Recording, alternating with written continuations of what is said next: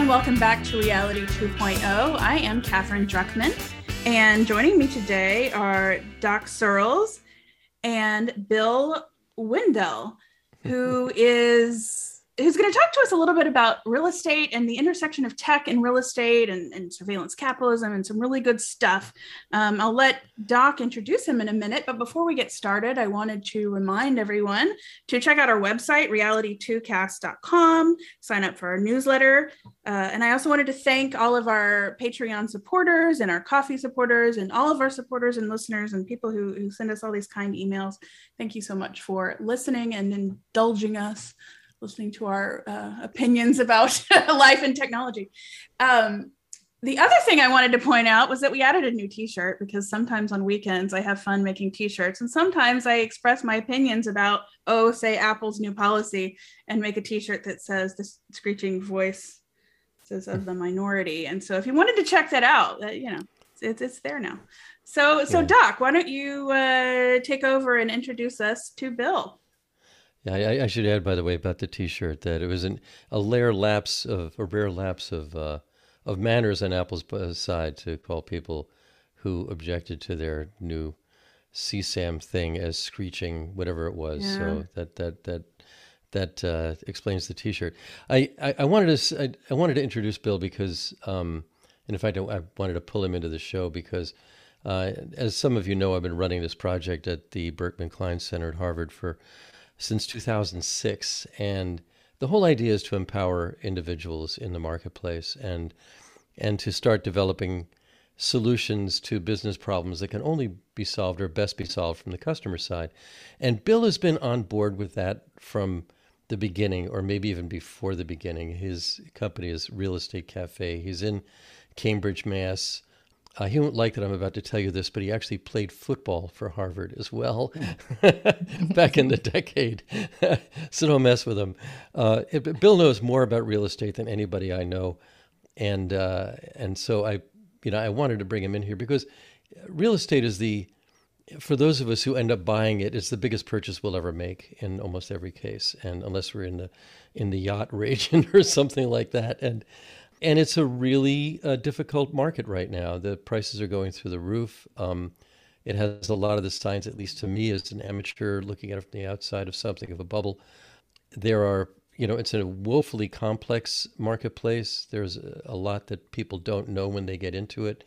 There are many different players that some of us don't know. So Bill, just give us a kind of high level on where we're at with all this right now and why, help us make sense of it.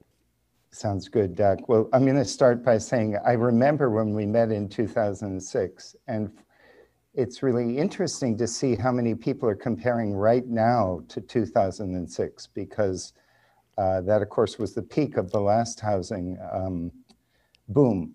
And so the question is, are we there again? So I'm glad that you began by telling a little of my personal story, that I think some of us are naturally defenders and some are promoters. And I've chosen to play defense in real estate. And that means protecting home buyers. There's literally a legal role called the buyer agent.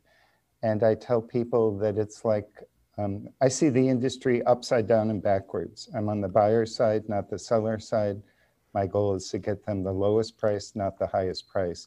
And so that puts my peer group at odds with an industry which has a built-in seller bias, which we're witnessing right now on an epic scale.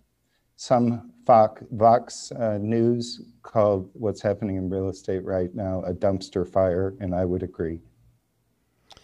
So we always often hear this, that the agent, doesn't matter who hires them, they're always working for the seller because that maximizes their income. They get a piece of the take, right? Yeah. And how well is your business? I mean, not your business personally, but the buyer agent business doing in a market that's basically rigged for the seller, no matter what, it seems. Yeah. The bad news is that the buyer agency movement is on life support. It probably was at its peak about 20 years ago. It looked like it was going to be a player in the industry. And actually 30 years ago, a gentleman named Steve Brobeck, then executive director of the Consumer Federation of America, recognize the same tension you're alluding to, Doc, which is if you're getting paid out of the sales price, don't you have at least a subconscious desire to get that commission check? So he proposed what we call uncoupling the commission. The real estate commission is a two-sided fee. It's built into the sales price. If your property is in the MLS, you have to offer a cooperating fee. So Brobeck 30 years ago predicted if those two fees were pulled apart, that consumers would save 10 billion with a B, 10 billion a year.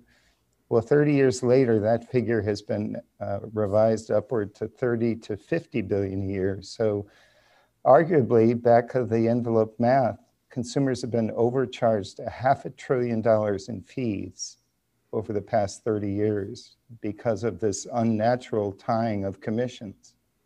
So, okay, there are some other situations going on right now too. We've bought a number of houses over the years, and in the old days there were a lot of independent real estate agents, and they were known for their independence, and they kind of sold themselves as independent. And now, not only are there lots of new kind of, we're in the platform world now, so there's sort of the equivalent of the Apple, Google, Facebook, Twitter world in the world of real estate, with some companies that didn't even exist 20, 25 years ago, like Zillow and Redfin. And they're playing a new role here. And then there are these people you call iBuyers, which are investing buyers. Right. And I actually heard something this morning, which I may not have heard it right, but it sounded right.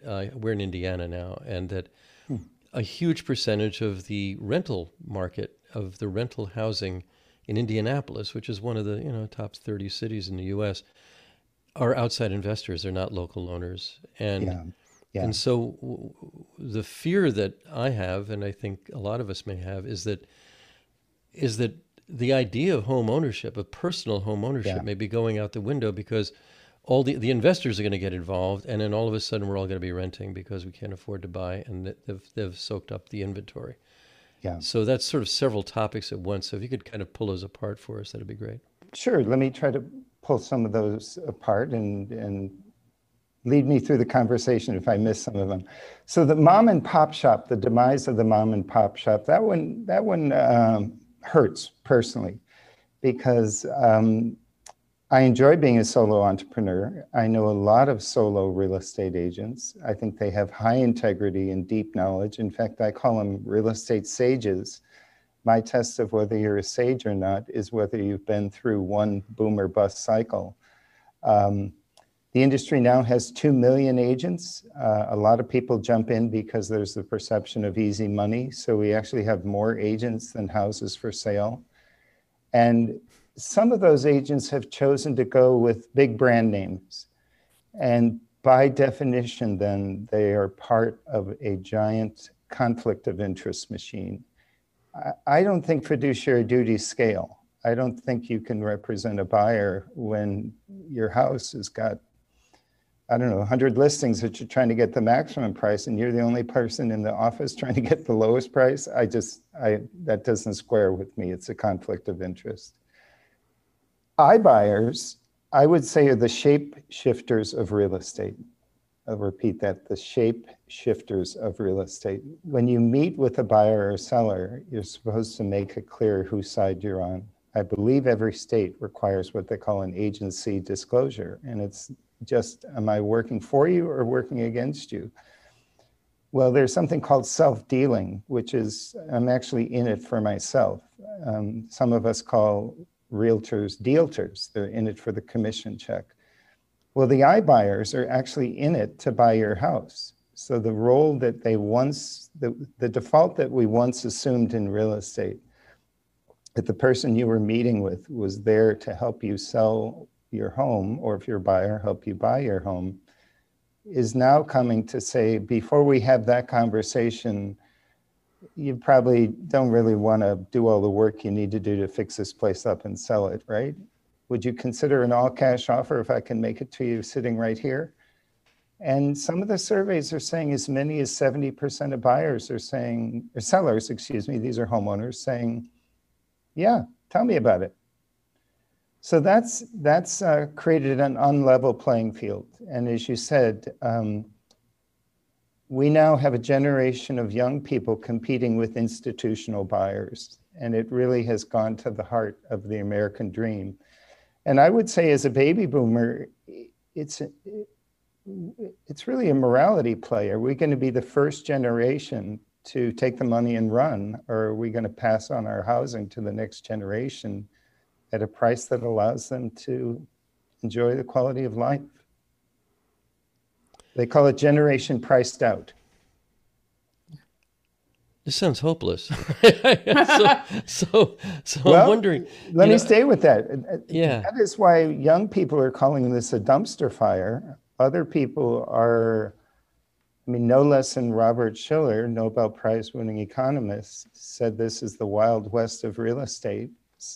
A peer of mine, who's the head of the Massachusetts Planning Council, Area Planning Council, he says it's the worst market he's seen in 40 years. I would agree with him. There are lots of, I call it peak real estate dysfunction. Lots of very strange things happening that are distorting just pricing. In The Big Short, Michael Burry is quoted as saying that whenever you have a great deal of complexity and opacity in a marketplace, and very high prices, it's a bubble. It's going to burst at some point. But it seems to me that this one may be enough of a shell game where even the people reporting on it, don't know enough about it to pull it apart and say, here's what's wrong with it. And then I assume the regulators are as in this in some ways as anybody else. But well, it depends on what level. So at the state level, the research done by the Consumer Federation of America, again, Steve Brobeck is the point person there for real estate. It's been the case of the fox guarding the chicken coop for decades.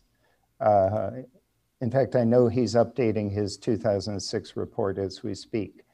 But at the national level, as Joyce discovered, there's a new sheriff in town. And the executive order out of the White House named real estate as one of the industries that needs a top to bottom analysis of, are there anti-competitive practices here that are inflating transaction costs as well as property costs to consumers?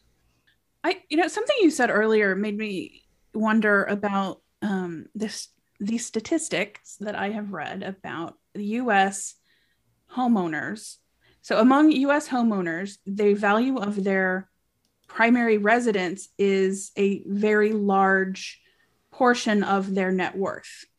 Correct. And I wonder if that fact is also at odds with the system, because then it's sort of the social responsibility maybe falls upon these individuals who are so reliant on the value of their property, and they're in a weakened position in relation to the system, quote unquote, the larger entities that perpetuate, the system that we're in that prevents younger people from buying in. Like if you didn't buy in time, and if, I shudder to think of how difficult it would be for me if I were just a little bit younger. To scrape together a down payment, to do all of the things necessary to buy a house, but shifting that sort of the morality onto individual homeowners is also problematic, because they're in a position where that is their security, that's their safety net, and so I don't know, like, how do you reconcile those issues? I hear the tension that you're speaking about, and it's troubling. I assumed that housing was a human right in the US, and I was surprised to find that the US is among the countries where it is not a human right. Absolutely not. So there's unfortunately, very dynamic woman out of Canada who was formerly with the UN, who is among the people who is trying to lead a global movement that we need to realign the moral compass that housing, in fact, should be a human right. And I find that hopeful. How we get there from here, I don't know. As you say, there is I would say there's a generation of baby boomers who have rigged the housing market to enrich themselves. I mean, we changed the tax laws. We have created artificial purchasing power over the past decade with low interest rates. And so we look really good on paper.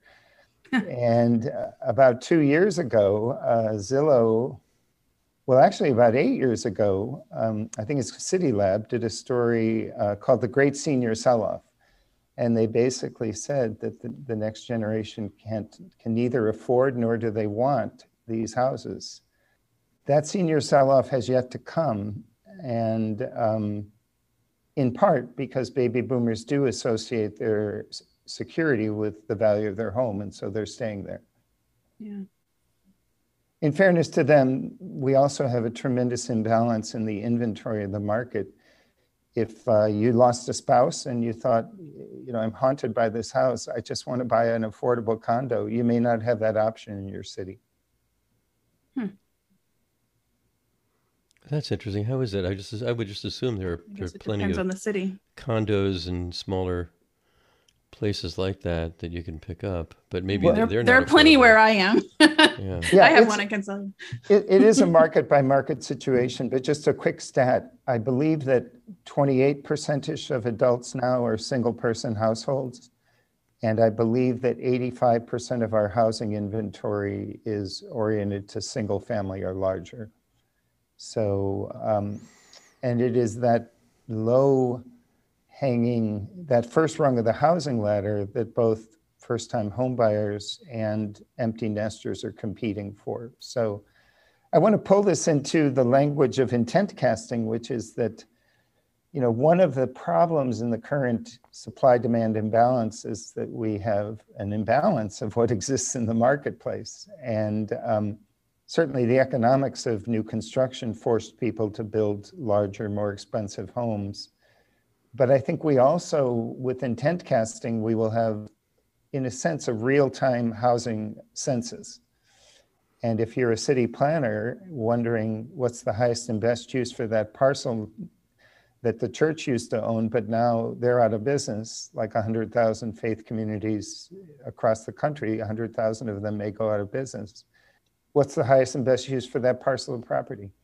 Is it luxury condos, or is it downsizer units or first-time homebuyer units? And I think intent casting will help answer that question. And Doc, that's why I'm excited. Yeah, you teed up a good one for us both.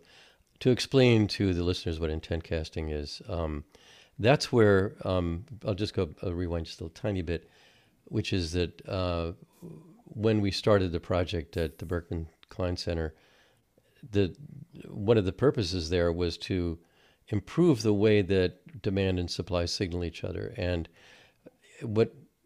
we live in an economy where the supply side has got all the advertising and makes all the noise, and the demand side basically just chooses what they see. And the idea is that anybody should be able to intent cast their intent to buy something. It could be anything, but real estate is one of them. I'm looking for a house that's near this church and this school, whatever. I mean, there are a whole bunch of variables that might be involved in that. But they're casting their intent. It's sort of like very narrow broadcasting through a system that is not rigged for the seller. It's rigged to maximize contact between both sides, and that in fact is why my wife and I are in Bloomington, Indiana right now, because we're working on intent casting in a public marketplace in various places. We're looking at farmers markets and other things. But we very much want to work. We already are working with Bill and his cohort on this. We want to see it happening in real estate. So that's part of it. But we're actually looking at new tech that's outside the web. It's outside any existing platform. It's not platformable in the same way, and so it can't be trapped in quite the same way. Like it's more like a real public marketplace where anybody can say what they're looking for, and the sellers can match that or ignore it or do whatever they please, but they can find each other. Could you, I know Hadrian is not in the conversation. Can you talk about algorithms? Because I'll do better than that. I'll pull in somebody who I know is on this call who invented the term palgorithms. All right. So here she comes. Hi, this is Joyce Searles. And we can talk about palgorithms. There's a couple of things that as this conversation has progressed, I've had thoughts about. The idea of what's happening in real estate now is Doc and I have been talking about this recently. I just want to wind back to this thought where Bill was talking about the institutional buyers, the iBuyers, and what I've been saying is it's like the family farm movement, that family farms sold out to agribusiness, and that was the way that agriculture became big ag. But before that, agriculture in the U.S. was all family farms. And my fear about residential real estate is that these are our family farms now. And what will happen next is that the iBuyers will come in and there'll be agricultural type giant conglomerates. So it'll be residential real estate giant conglomerates that buy and run, and we then have to, get our housing from the equivalent of big ag. So the reason I really care about it is because I've been a small landlord and I've been a small homeowner, and I really think that there's so much power to having your own agency and your own way of running your own business, your own show, even if you have a job at a corporation. But if you own a duplex or something, and that you are, as a small landlord, you have a sense of agency. So why real estate really resounds with me in this is like, let's not do what happened to big ag to the American dream, the actual American dream, which is, owning your own home. So I wanted to just start with that. And then now I can say a little bit about what we're doing with this on our Customer Commons nonprofit, building something called the Byway, which is the alternative to the web. The web is the highway. Remember the information highway that Al Gore talked about? Well, the information highway turned out to be basically your choice of big tech, your choice of platform you can be on. You have full agency as long as you're, selling on eBay or selling on Amazon or buying on any of the big, or you're driving for Uber or whatever. So the big platforms have captured, in the same way that I was talking about with big ag, have captured tech. Now let's just use the internet to take the byway, which is kind of like, the back roads of America. So it's the back roads of tech, so that I can just connect with whoever it is. Maybe I want to sell my house. I'm getting ready to sell my house, maybe, or my parent is getting ready to sell, and there's a lot of work that needs to be done. But if I have the availability of connecting with, locals in my community who might be interested in buying my house, if I can connect with them directly without the giant industrial system that is industrial real estate, then I might really have a very satisfying transaction and have the right outcome for what I want. And I believe that the baby boom generation, which Bill really spends a lot of time talking about, is ripe for this. We're like, we want to do the right thing for the next generation. And so why, if we not saying everybody's going to do it, there's plenty of people who will do it the way, whatever way that is out there to be done, but have an alternative. So And okay, so the question actually was palgorithms, The and I'm sorry, I palgorithms, kind of yeah. went pretty far afield from No, but palgorithms. it's great background. But the idea is that my platform, my machine is my platform, so that I could have an algorithm that runs on my data and that runs on what I'm concerned with and my financials and my ownership, and that I would have an algorithm which would work on my personal data and help me to figure out what I should do. And that I could buy this from an independent app store. It doesn't have to be an app store that's run by Google or Apple. And it would be an app of my own, an app for me. So that's why we called it a palgorithm, like personal algorithm, but also my buddy.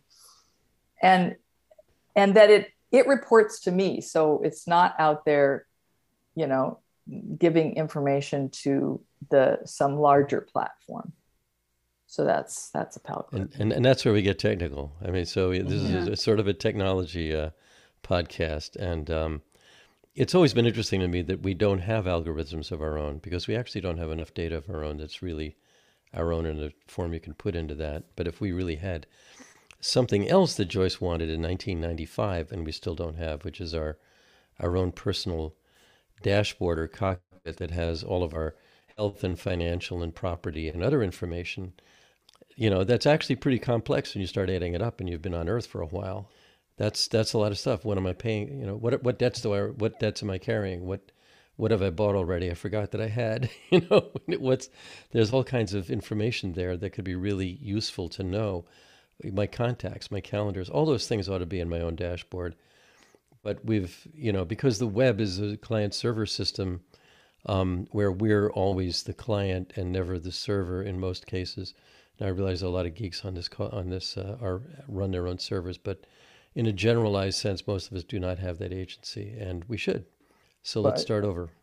If I may jump in, I just wanted to say, Joyce, I think the 2 points you made, or the point Doc made about the home dashboard and the point you made about palgorithms, I think they may come together on a new real estate ecosystem where you own your property's identity, and you choose when to permission people to know things about the house, or to know that within 5 years, you hope to relocate back to XYZ.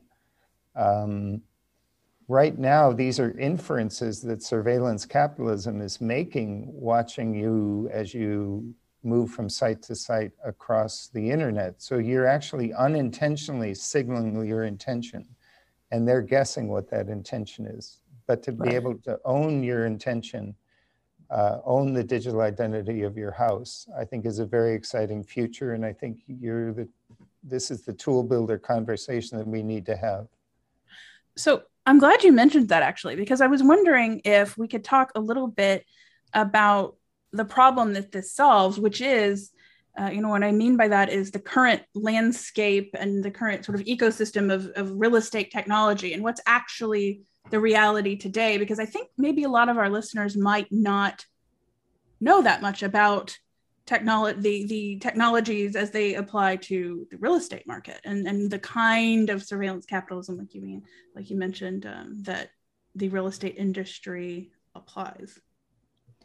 Okay, so I want to take a step back 11 years and say that Doc invited me to participate at an event called something at the Harvard Law School. I forget what it was called.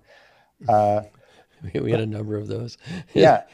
And I felt totally inadequate, but I thought if I aspired to write a manifesto, maybe I could pull that off. So instead of a manifesto, I wrote a manifesto. And I've literally got that document in front of me, and I'm going to use it to open up Catherine's question. And point number 22 on that manifesto was that decisions to buy and sell homes are preceded by a continuum of intention. Exactly the book Doc wrote around that time. And so how does the real estate industry work right now? Well, they spend about $10 billion a year on, guess what, lead generation. And intent casting is all about owning your own intention and simply putting that out to the market. So as these lead generation companies try to guess what kind of life transition you might be going through because of the unintentional signals you're sending to the marketplace, some of them literally ask permission to read former clients' emails.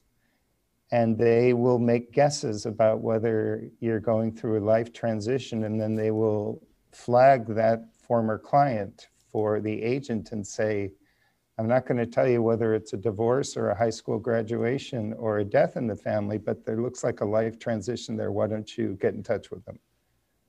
So that's one way the industry gets leads.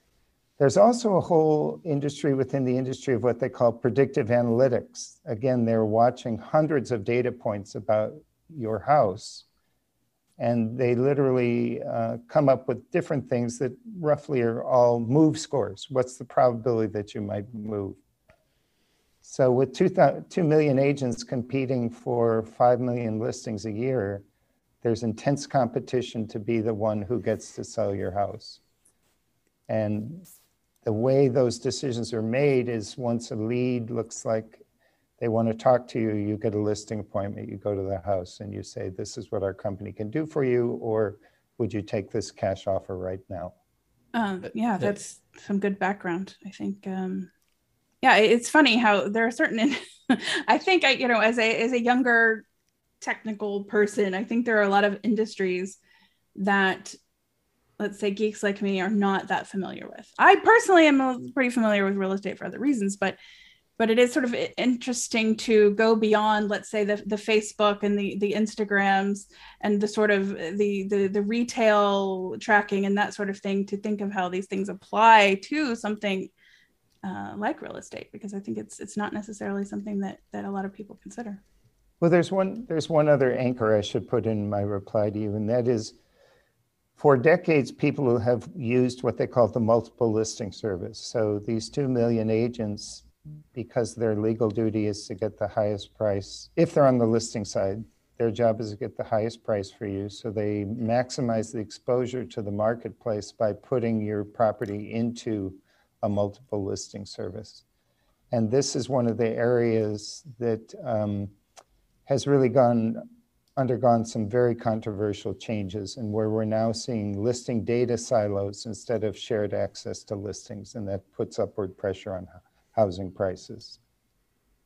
So Bill, let's dive into that for a little bit. In the old days, because as I said before, I was involved with real estate years ago, the public did not have access to the MLS, the multiple listing service. So you actually had to go get an agent to be able to expose homes for you. And that was really a lot of the power of the agent, was that they could give you exposure to houses.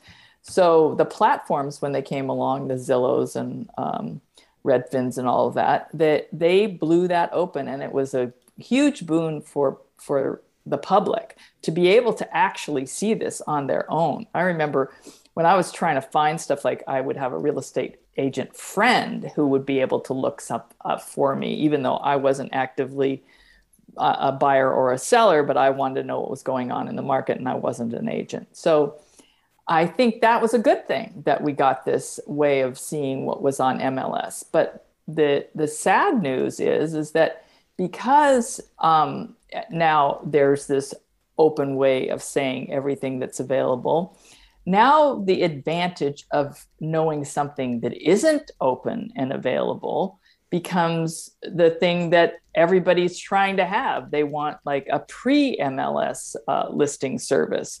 So in the old days, there used to be something called a pocket listing, which would maybe be one agent would know about one listing.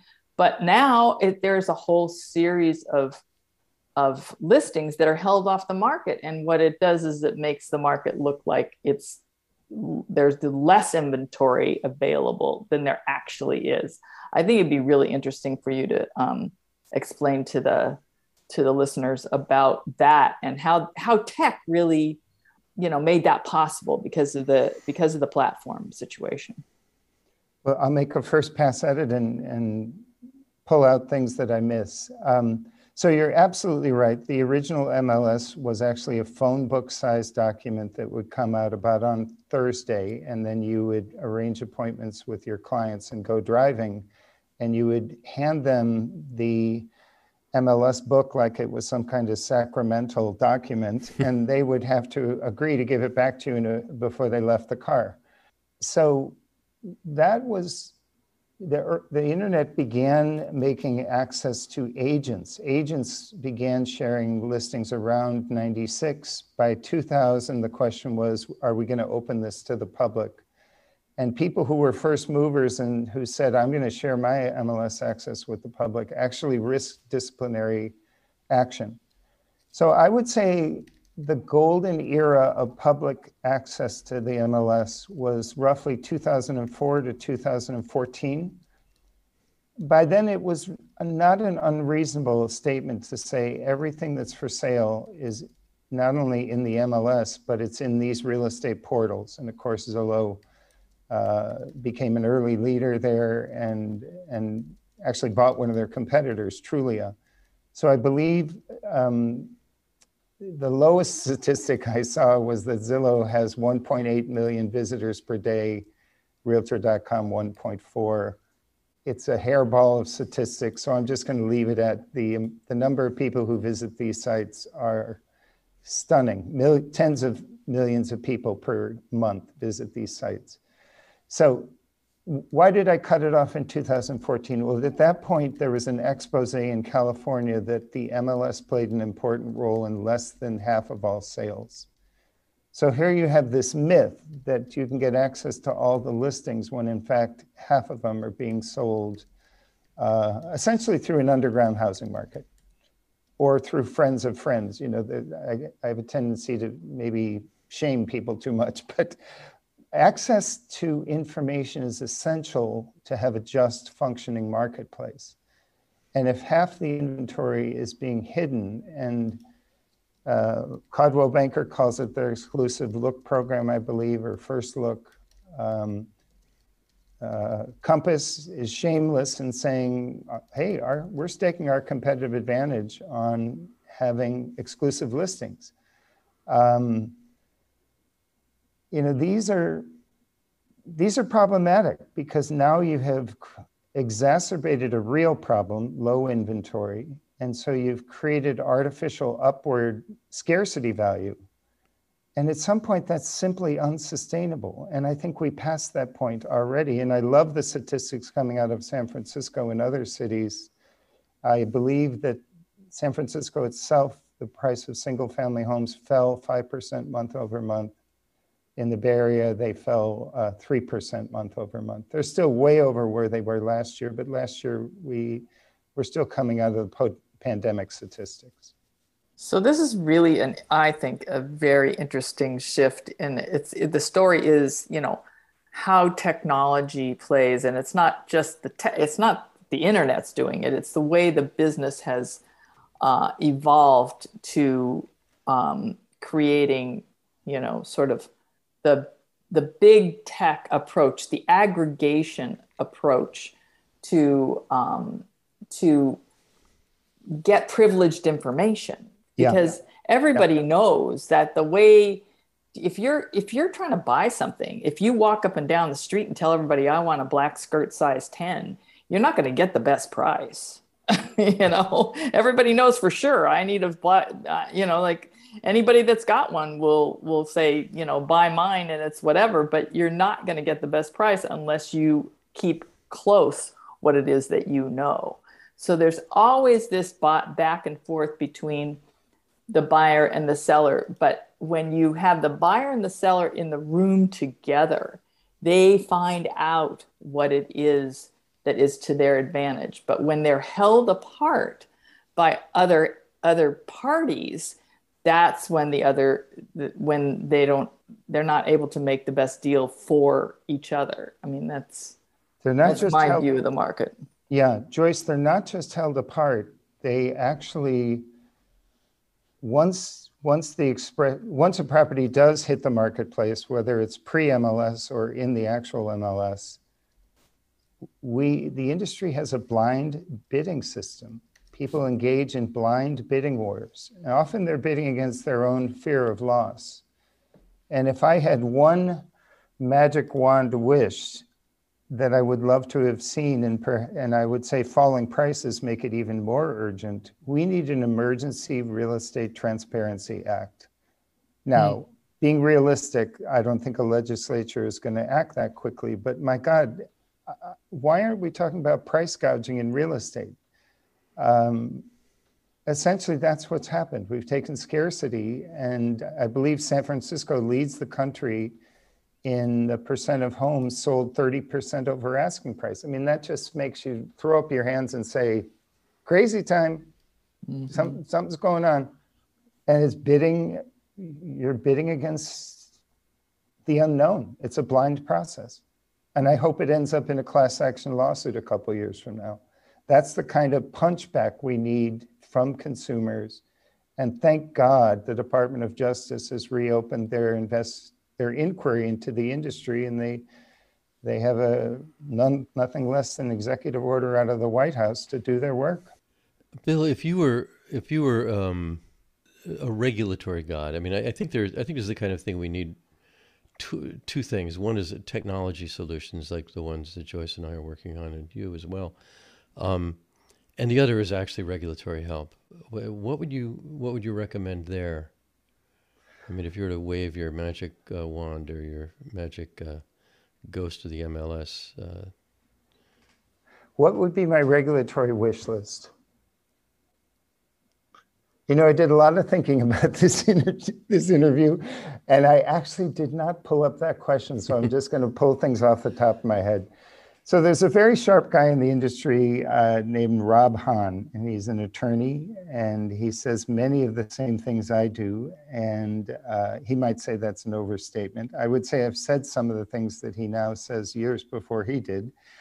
And Rob is warning that the government's going to go after the realtor organization itself, that it has a 3-level organization, national, state, and local. It has mandatory fees, and it imposes its will coast to coast. And so when the question of should pocket listings be outlawed came up, and the industry did what they called it a clear cooperation policy, I call it a clear cover-up policy. They basically gave a blessing to various forms of hiding inventory, and what I call the inventory gate, like Watergate, inventory gate. I think it's a scandal that needs more reporting, and in hindsight, 2 years from now, we'll know the magnitude of it. You know, when you're a renter and you're thinking of moving, you have to tell the utility company, I'm going to be moving on such and such a date. I think public disclosure of intent to sell, I would like to see that. I think one of the questions going into this decade is how are we going to handle this intergenerational handoff? And so the timing of transitions will be as important as the price of transitions. And if we're going to get it right, if we're going to correct the inventory imbalance, we need, the metaphor I've been using is we need to create a transition bank, because when you decide to sell could create a 6-figure difference in what you walk away from that property with. And right now, 1 in 9 properties in Massachusetts is selling $100,000 over asking price. I don't think we're going to be there a year from now. When you say, you know, making your intent to sell public, I mean, aren't you doing that when you list the house? I'm not sure I understand the subtlety, the difference there. Well, it's because those who you were hiring to sell your house may not tell the market that you're selling your house. You're talking, we're going back to the pocket listings exclusive. Yeah. So right. In this platform world that Doc and Joyce have alluded to, there's one of the big players, or one of the big platforms is what they call an in-house dashboard. So there's one company locally that says they have 30,000 seller leads and 200,000 buyer leads in their in-house dashboard. They don't need an MLS. Do everything in-house. And as a buyer, I mean, again, you know, that can, especially in a market like this, I would guess that that's potentially helpful. So the irony is that if you can afford it. The very tool that was supposed to level the playing field has actually now been thrown into reverse. Another very sharp guy in the industry, Mike Del Pret, says the industry has entered the dark ages of real estate, that we're hiding listings in listing data silos, and that's created artificial pricing. It's amazing. I mean, you've on this dashboard you just mentioned you have, this many thousand sellers, and then we have this swarm of buyers like jumping on that entirely inside our own private system, and of course the prices are going to go through the roof. It's just naturally going to happen. I think that depends on the market, and in a let's call it a quote unquote normal market. I think the in-house transactions are not. Well, it wouldn't be like it is today. Speaking from experience, 5-6 years ago, you're not looking at, $100,000 over asking price in most markets. I think. But today Catherine, it's a completely different conversation. Yeah. The thing is, Catherine, normal there, that I hate this word that everybody's saying the new normal, but the new normal is the new normal, right? And that is that, when these things can be manipulated, these things can be held apart. We're not going to get back to the normal where, as Bill was saying, the sweet spot of total MLS, disclosure was 2004 to 2014. Like, okay, can we go back to that?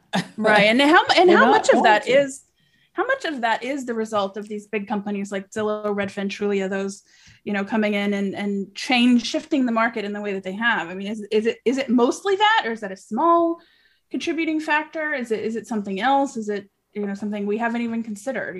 I wonder, what made the market the way it is today? Well, it's too long for this interview, but I have actually been tracking 17, it's actually up to 18 now, 18 words that start with the letter I, and I call this the iCovery, not a recovery, but an iCovery. And the number one thing is what's happened with interest rates. So just some quick stats that between 1990 and I guess it was the 10 years before the 10 years before 9/11, interest rates were only under 8% once. After 9/11, we shed jobs, the country was in tremendous anxiety, so they dropped interest rates 14 consecutive times. In 2006, the height of the dot-com bubble, or the height of that boom bust, interest rates were 6.4%. Last year, we hit 16 record low interest rates, bottoming out at 2.65. So behind all that dizzying math is artificial purchasing power. We basically have made funny money. We've created dollars now that buy 50% more house. Let me say that the 2.6, we're presently at 2.75. That's about 45% more house than you could buy at the peak of the last boom bust cycle. And of course, you're not getting 45% more house. You're just paying 45% more for the same house. There you go. Because you exactly right. You have to get the funny money early. Right. Well, like a pyramid game, you want to be in early. I've talked to people who, about real estate in the past, and it's at some point, if you're not really into real estate or not really into watching this stuff, it's really hard to grok that people don't care what the number is. It could be 2 million, 4 million, 6 million, doesn't matter. It's only how much you can pay every month. And so then you take the calculation of, obviously interest rate is the biggest calculation, but then there's also property taxes and there's whatever else goes along to make it, and it's only about how much can I pay every month, because nobody expects they're going to pay off the 30-year loan. So I think that it all goes into this stew of complication that people who are just like, I just want to buy a house and move on, they really just want to know, what is it I have to come up with every month? And it really does a number, because of course, when they have to go sell, they have to get what they got out of it, because it's got to cover that loan. And if that isn't going to happen in the, 5 years later when they decide they're going to sell, because 5 years later, the world looks different. Yeah. And the interest rates are different and everything is different, then they'll worry about it. And then you have another, 2007. Yeah. Joyce, I'm glad you said move on, because I want to make sure we talk a bit about transitions and the role of intent casting potentially in creating transition as a service. I believe that's a phrase that you coined in one of our previous calls. Maybe. Yeah. She's good at that. Well, we have 70 million baby boomers, and about half of them plan to downsize. And do you want to take it from there, Joyce? And say, well, transition as a service. Yeah, that I guess people could see what that is. But the truth is, from my point of view, the whole baby boom generation really does want to do the right thing for the next generation, and they really want to, use what they have to do the right thing. And I feel like if we're able to start to signal, what it is we want with the transition that is into, when you're downsizing or whatever you're doing, that if you have the time and you can, talk to people about it without being thrown into this chaos that is the market, the current real estate market, where you just want to think about, I might be selling in the next 5 years or something. And if you could have some way of engaging without being thrown into the maelstrom of, okay, I've now listed my house and everything happens because they all come at me. Because as soon as you start to say, I'm thinking about selling, they come at you. And if you're really into a transition that you want to do in a thoughtful way, suddenly you're in the midst of this transactional thing. Yeah. So I just think that if we had if there was like a way of baby boomers having the ability to thoughtfully transition to their next stage without just like, okay, I got to get as much money for this as possible so I can move on. I mean, there's lots of places that we can look at where people, when they've done something thoughtfully, feel so much better about how it's turned out. And so it's good for the generation that's passing away, and it's good for the younger generation, because it'll, if you work together, we have a much better opportunity of getting a good result for humanity, rather than just like, okay, more dollars for these people to pass on to their kids. So I'm glad you put that in very human terms. And I believe that psychologists say you won't transition until you have a better vision for yourself. And so I think there's a new book out called Who Do You Want to Be When You Grow Old? And it talks about how growing old is a path, there's no choice about growing old. The choice is whether you will grow happy, whether you'll grow wise, whether your last years will be your golden years. And so you may recall that I talked about return on intention. And I think we have the opportunity to have a conversation about what is the intent land we want to co-create, and then how do we get there as a generation and as individual consumers. And I hope that what you're doing in Indianapolis will be part of that conversation. Cool. Well, Bloomington, but close enough. Excuse me, thank you. That's all right. I think everything in Indiana rounds to Indianapolis somehow. Which here they call Indy. Indy, we found out. Exactly. All right. Well, this has been fabulous, Bill. This has been really great. Thanks so much. I think it's a new perspective for a lot of our listeners. I think, it's funny. We have a lot of international listeners too. And I think that it might be kind of interesting to explore the differences in their housing markets in other parts of the world. Yeah. And, I hope that actually our listeners will give us some feedback, because it might be eye-opening. This is one of those areas, it's like healthcare, right? People in other parts of the world are sometimes a bit shocked at how things work Yeah. here versus how they work in other places. And I think it might be a similar thing. If there's anyone in the listener audience who would be interested in data unions, experimenting with real estate and data unions, I would love to hear from you. Yeah. Give us some feedback. We love to hear from you, and we would love to hear your experiences with real estate. I think most people have some experience, whether it is as a tenant, a landlord, or a homeowner. And Bill is at his website is realestatecafe.com, all one word, not hard. And my preferred method of communication is Twitter. So that's also Okay. Real Estate And Cafe. you were what on Twitter? You're at? It's at Real Estate Cafe. Cool. Awesome. Well, thank you So everyone. much. This was And thank fun. you, everyone. Yeah. Yeah, and it's always fun. I always thank everyone for making it to this far in the episode, if they have. So thank you. If you've made it this far, we appreciate you listening through the whole episode. Until next time.